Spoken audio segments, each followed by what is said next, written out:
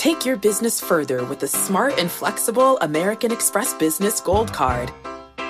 You can earn 4 times points on your top 2 eligible spending categories every month, like transit, U.S. restaurants, and gas stations.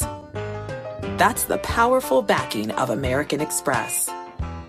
4 times points on up to $150,000 in purchases per year. Terms apply. Learn more at americanexpress.com/businessgoldcard. Collaborate for a greener future at the Bloomberg Green Festival, a groundbreaking celebration of the thinkers, doers, and innovators leading the way. From design and culture to technology, science, and entertainment. Hear from inspirational speakers and immerse yourself in climate solutions. July 10th through 13th in Seattle. Title sponsor, Amazon. Official airline, Alaska Airlines. Get 20% off using promo code radio20 at bloomberglive.com/greenfestival. Hi everyone. About a decade ago, I was talking to a friend of mine who was a renewable energy developer. He'd done projects all over the world, from Southeast Asia to Central Europe to Sub-Saharan Africa. I asked him what was next, and he said, well, we're going all in on Mexico. Come again? I said. Mexico is dominated by CFE, the state utility. Well, yeah, he said, but it's opening up. They're putting in a big renewable energy target, a bunch of new reforms, and it's opening up to private development. We're going. And they did. And so did many others. In fact, Mexico became one of the hottest markets for clean energy development. Newly opened Mexico attracted billions in investment driven by 3 highly successful auctions that are tied to more than 8 gigawatts of new wind and solar capacity. But policy under President Andrés Manuel López Obrador, or AMLO as he's known, has taken a U-turn. Since taking office in late 2018, AMLO has canceled Mexico's renewable energy auctions and sidelined national clean energy targets. And recent regulation goes further, asserting that renewables threaten Mexico's power grid, placing at risk over 4.5 gigawatts of wind and solar currently under development. To tell us more, we've got James Ellis, head of Latin America for BNEF and based in São Paulo. And joining us from Mexico City, we've got BNEF metals analyst Sharon Mustri. You can hear Sharon talk metals with us in a recent episode on unconventional lithium, but today she'll give us her perspectives on the energy sector in Mexico. Our discussion is based on a report titled No Winners in AMLO's Clean Energy Feud. BNEF users can get this report on BNEF.com, the BNEF mobile app, and the Bloomberg terminal. As a reminder, BNEF does not provide investment or strategy advice, and you can hear the full disclaimer at the end of the show. I'm Mark Taylor, and you're listening to Switched On, the BNEF podcast.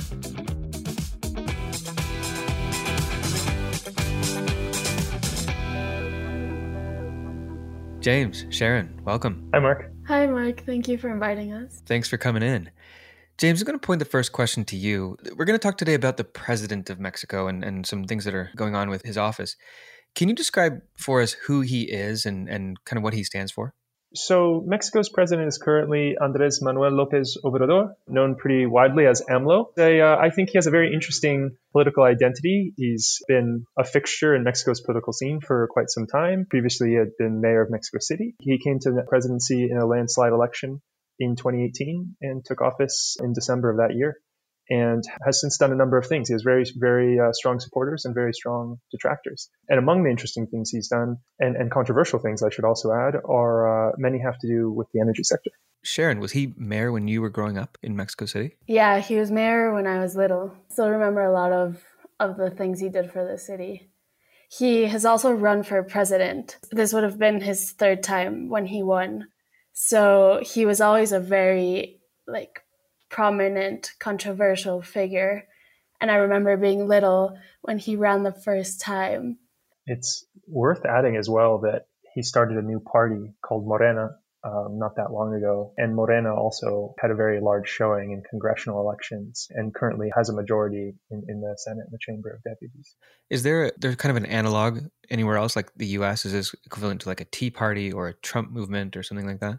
I don't know if there's a U.S. equivalent. He reminds me of Trump in some sense. Like, his way of doing politics is very focused on himself. Like, it's not necessarily done in an ego-less way, if that makes sense. I think it's pretty remarkable what he achieved. What James was just saying. He basically formed this party or brought it to the center of Mexican politics in a couple of years. Out of basically nowhere, he got a huge control over Mexican politics all around. Can we give some context or a backdrop to the whole situation, Sharon, can you explain to us kind of what's going on with COVID-19 in Mexico and how that relates to actually the energy sector? Mexico still hasn't been able to curb the pandemic. We still have kind of record increases in cases each day. The government, unfortunately, didn't take it very seriously in the beginning and made it, similar to the US, kind of a political thing rather than just a health crisis. The impact on the energy side is obviously a lot of things had to close down, so demand decreased, and that was then used, as we'll explain, for changing energy policies. So decrease in demand because people are kind of staying home and businesses are shut down has been used as a tool to explain away or explain some changes that the government wants to make. Is that fair?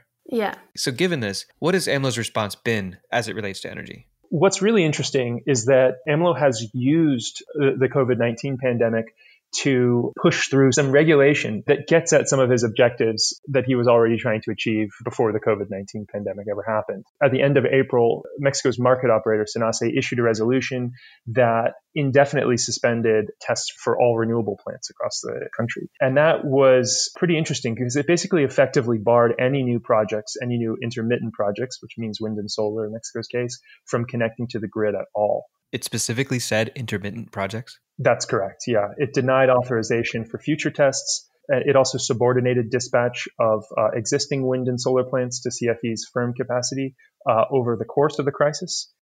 Can I ask a question? So we'll get into this, but CFE, the Mexican state-owned utility, owns a considerable amount of geothermal. Did it mention intermittent because CFE owns geothermal resources, so it's renewables without geo? I think it's entirely possible. I mean, CFE, what they don't have is wind and solar. And what I think all observers of the situation can agree on is that AMLO very much wants to limit private participation in Mexico's energy sector, period. They only have 2% of Mexico's total wind and solar capacity. CFE only has about 2% of that, very little. So this has basically been interpreted as efforts to achieve that objective by using the pandemic. Sharon, why is energy so political in Mexico? Energy has a history of being a very important political topic in Mexico since after the Mexican Revolution, so the 1930s. And for a while, the oil and gas sector and the electricity sector were nationalized.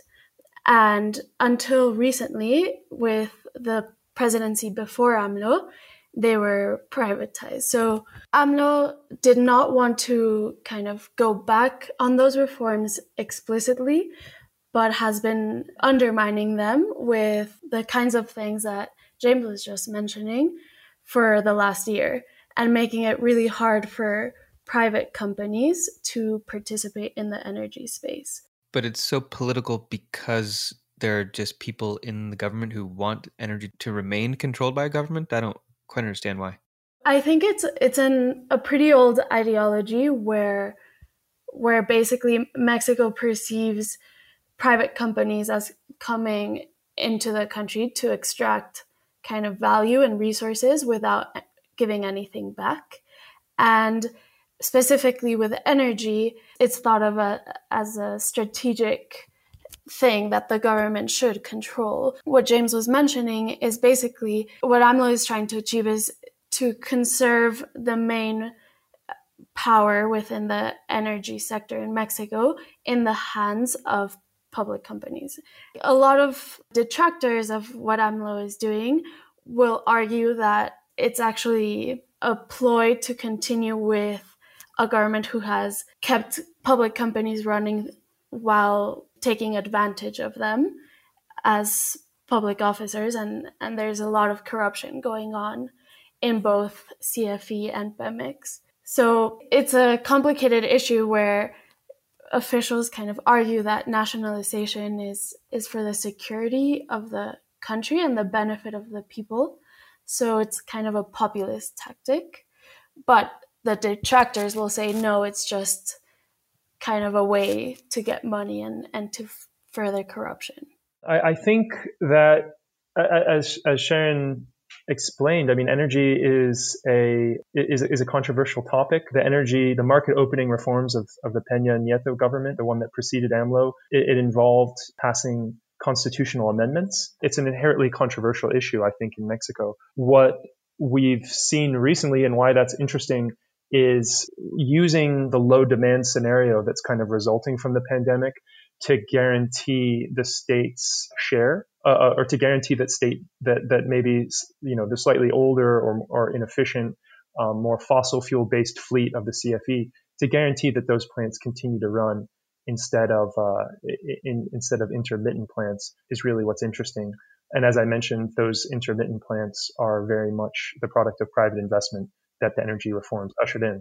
So they're saying that on current projections of low demand scenario, they don't need more power, and so they're cutting off the top. Well, that's, I would say, what it looks like. So both the SENACE resolution, and then there was also the Ministry of Energy published a policy in the official Federal Gazette that sort of tried to make these changes permanent. They both spoke to the same thing, which is safeguarding the reliability of Mexico's power system. That's what it was really about nominally. But what it is really about, I think, is and it's quite clear to everyone. It's really about, as Sharon laid out there, it's about safeguarding the role of the public sector in strategic industries. Just to add to that, it's important to point out that most of the generation that the CFE owns is fossil fuel, so usually they'd be kind of marginal, and especially the oil field plants, they would run now in the summer where COVID has had the most impact. So part of what they're doing is it's very connected to Pemex and the fact that IMO 2020 reduced the demand for the oil that Pemex produced, but this oil can be used in the generators of the CFE.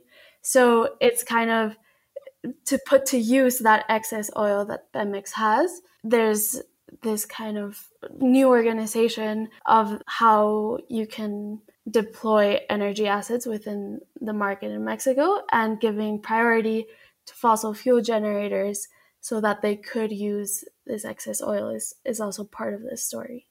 So just to clarify for those that might not be familiar, Pemex, I guess, is the national oil company of Mexico. Is that right? Yeah. And IMO 2020 is the International Maritime Organization. Is that right? Organization? Yeah, which basically it reduced the amount of sulfur you can have in oil used in shipping. And that tends to be the oil that Pemex produces. So now they have reduced demand for Pemex oil. So there's a reduced demand for this, and now they can say, okay, we can just burn this for power generation in Mexico. So James, you said CFE only owns 2 to 3% of the intermittent capacity or wind and solar capacity in Mexico. What companies, when they opened up the barn doors, as it were, to open up the energy industry in Mexico, what companies came in? Who participated in the auctions? So the largest owners currently of wind and solar capacity in Mexico are European developers. We're talking about Enel, Iberdrola, Acciona. UK-based investor Actis owns a number of developer platforms as well, and so on. But in general, the auctions that Mexico held over 2016 and 2017, there were 3 of them. They were highly successful, transparent, and competitive. Internationally, they were considered to be successes, and they really attracted a wide variety of players. As you said, just a few years ago, Mexico was very much top of mind if you were thinking about exciting new markets for development of clean energy. And why this story is so interesting is that it has been a complete 180 from a policy point of view. And as you said before, you think this is a push for supply security or nationalization of the energy sector? I think that this government is fundamentally opposed to the energy reforms that were passed by the last government. They are not in favor of private participation in the energy sector on either the oil and gas side or the electricity side. And they're looking to safeguard what role the state has and then possibly build on that. And you can point to many steps that the government took before 2020, since AMLO took office, that bolster this perspective. Okay, in addition to they canceled the renewable energy auction program, which, by the way, as I mentioned, were considered to be successful and transparent and competitive, secured competitively priced power for the CFE's residential supply arm. By the time the prices kind of fell every auction, and by the time they got to the third, the average off-taker price was under $20 per megawatt hour. Over the course of the past year and a half, the government has also sought to dilute the market for renewable energy credits, has basically sidelined national clean energy targets, and then also kind of taken steps to even undercut benefits that legacy wind and solar projects received, which predates energy reform. So there's sort of like a long, I guess I would say there's a pretty long paper trail here of looking to limit private participation in the energy sector. And unfortunately, that very much has brought wind and solar into the crosshairs. Sharon, as a resident of Mexico City, have you noticed any changes in either supply reliability? Like, has there been blackouts, or has there been any differences to your day-to-day life? Has electricity been more expensive? No, I wouldn't say I've noticed any huge differences yet. There haven't been any blackouts, and the prices in Mexico are quite subsidized, so I haven't noticed a rise in the last few months. I wanted to add to James's comment, which is, the government has been very creative in the way it is trying to consolidate power for the CFE and for Pemex, but just to put it into perspective of the two sides, one side will say that this nationalization of energy is good for prices and ultimately saves the taxpayer money, even if we don't notice it in our bills, because it reduces the subsidies that the government has to give. The other side will say that's false. Actually, these intermittent sources are a lot cheaper to run, and it makes no sense to say that prices will be higher with renewables versus gas or oil plants, because just their marginal costs are a lot higher. It's also important to say, some people think this nationalization tactic for security reasons is also a myth, because a lot of the gas that Mexico would use for most of its fossil fuel plants within the CFE is imported. So ultimately, we still rely on foreign resources to power the national power company. So really what would need to happen is, if the national company wants to be fully sovereign and independent of U.S. gas imports, it would have to invest in renewables itself or generate gas within Mexico, which it seems unlikely. Why hasn't CFE invested in renewables? I don't know that I could give, not being party to CFE's sort of strategic decision making, I don't know if I could fully, give a full answer to that. But what we can say from looking at, for example, the Mexican government's independent audit of CFE a few years ago, and for looking at its sort of public financial accounts, and also its lack of investment in renewable energy and generally aging generation portfolio, is that it sort of lacks a plan or mandate to revamp itself. It is sort of a classic large uncompetitive public entity that nevertheless is the backbone of Mexico's generation capacity. It has a 54% market share by capacity. So the CFE is fundamental to the sector, but it's also sort of a bit, I think, a little bit caught between two competing visions for what Mexico's energy sector should be. These famous energy reforms begun in 2013 unbundled the utility. But as Sharon said, supply to households is one of the areas that remains that it kind of retains monopoly over, as well as transmission and distribution. And its generation segment was broke down into six different entities. But ultimately, when it comes to costs, Mexican citizens do pay low by regional standards prices for power, and that's due to subsidy. In each of the past 2 years, that's totaled about $4 billion that's been transferred from the government to CFE. So even if you don't feel it in your power bill, then costs are borne somewhere in the sense of higher system costs and then government subsidy, which ultimately flows through to taxes, I suppose, at some point. So couldn't the compromise be, for both these competing visions, let these quote unquote reforms go through and more control goes to CFE, but allowed developers to come in and develop wind and solar projects that CFE would then buy, right? So CFE becomes a competitive utility buying competitive power, but it doesn't have to develop the know-how or doesn't have to build the projects themselves. Wouldn't that work? Yeah, I think one, as you said, we don't know, but I think that's absolutely that would be a positive and constructive step. There's no reason why they couldn't tender projects and sort of and begin the process of revamping their portfolio and diversifying into new clean technologies. I mean, this is common in several other countries that have national power companies, where you just tender the project and then buy it once it's built. Yeah.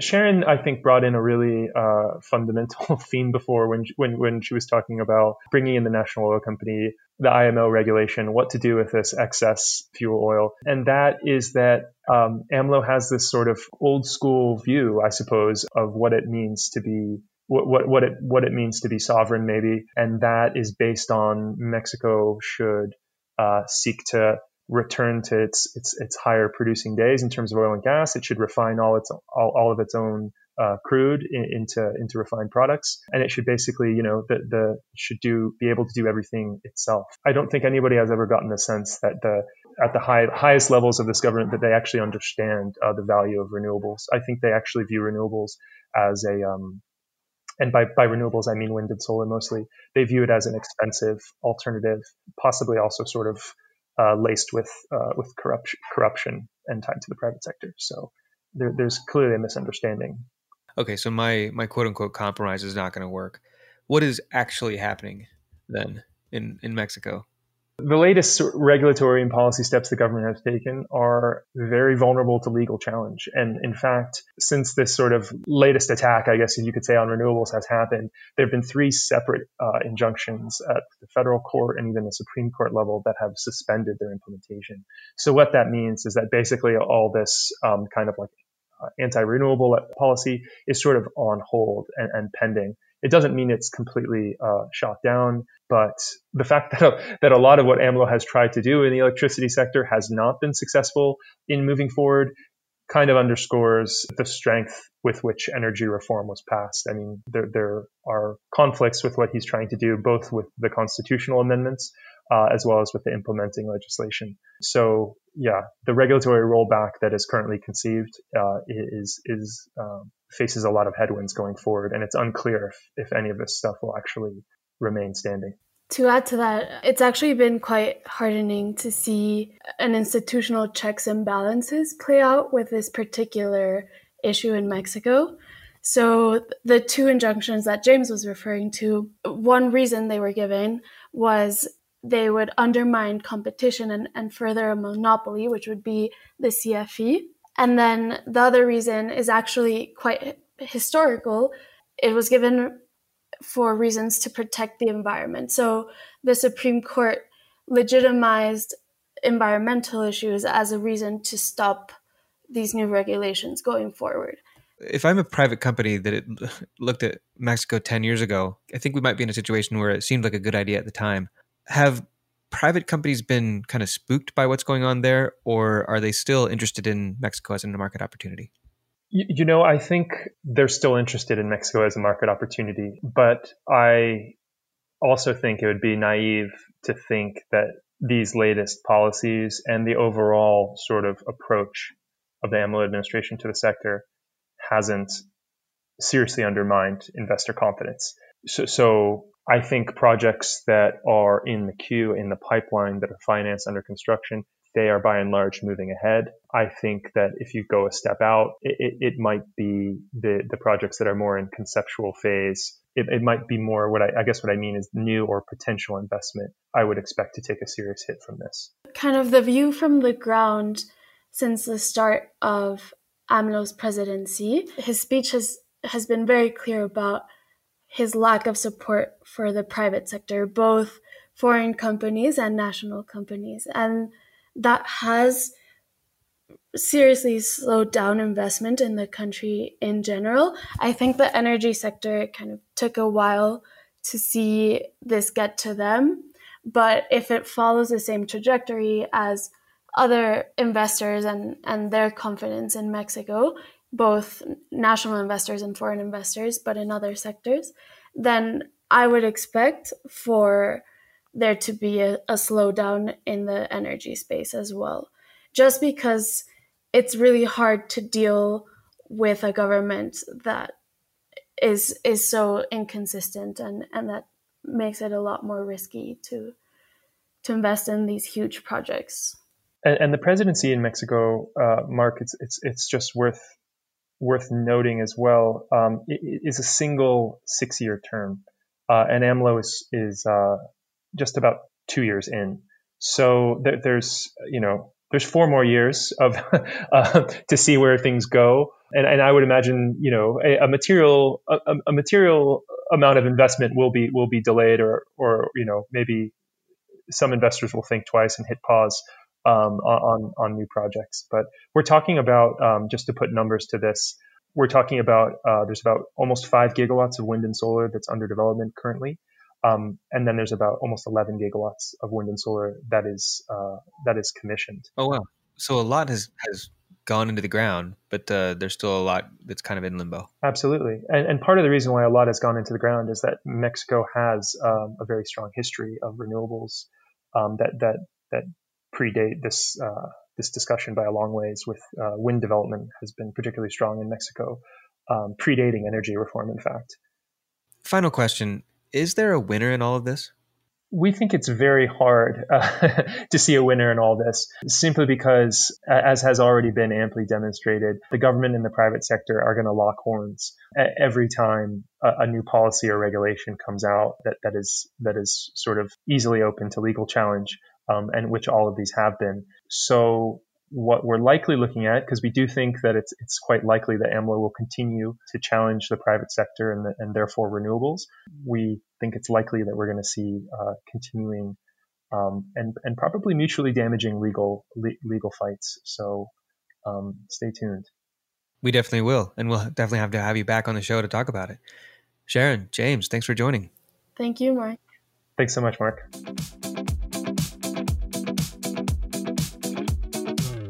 Bloomberg NEF is a service provided by Bloomberg Finance LP and its affiliates. This recording does not constitute, nor should it be construed as, investment advice, investment recommendations, or a recommendation as to an investment or other strategy. Bloomberg NEF should not be considered as information sufficient upon which to base an investment decision. Neither Bloomberg Finance LP nor any of its affiliates makes any representation or warranty as to the accuracy or completeness of the information contained in this recording, and any liability as a result of this recording is expressly disclaimed.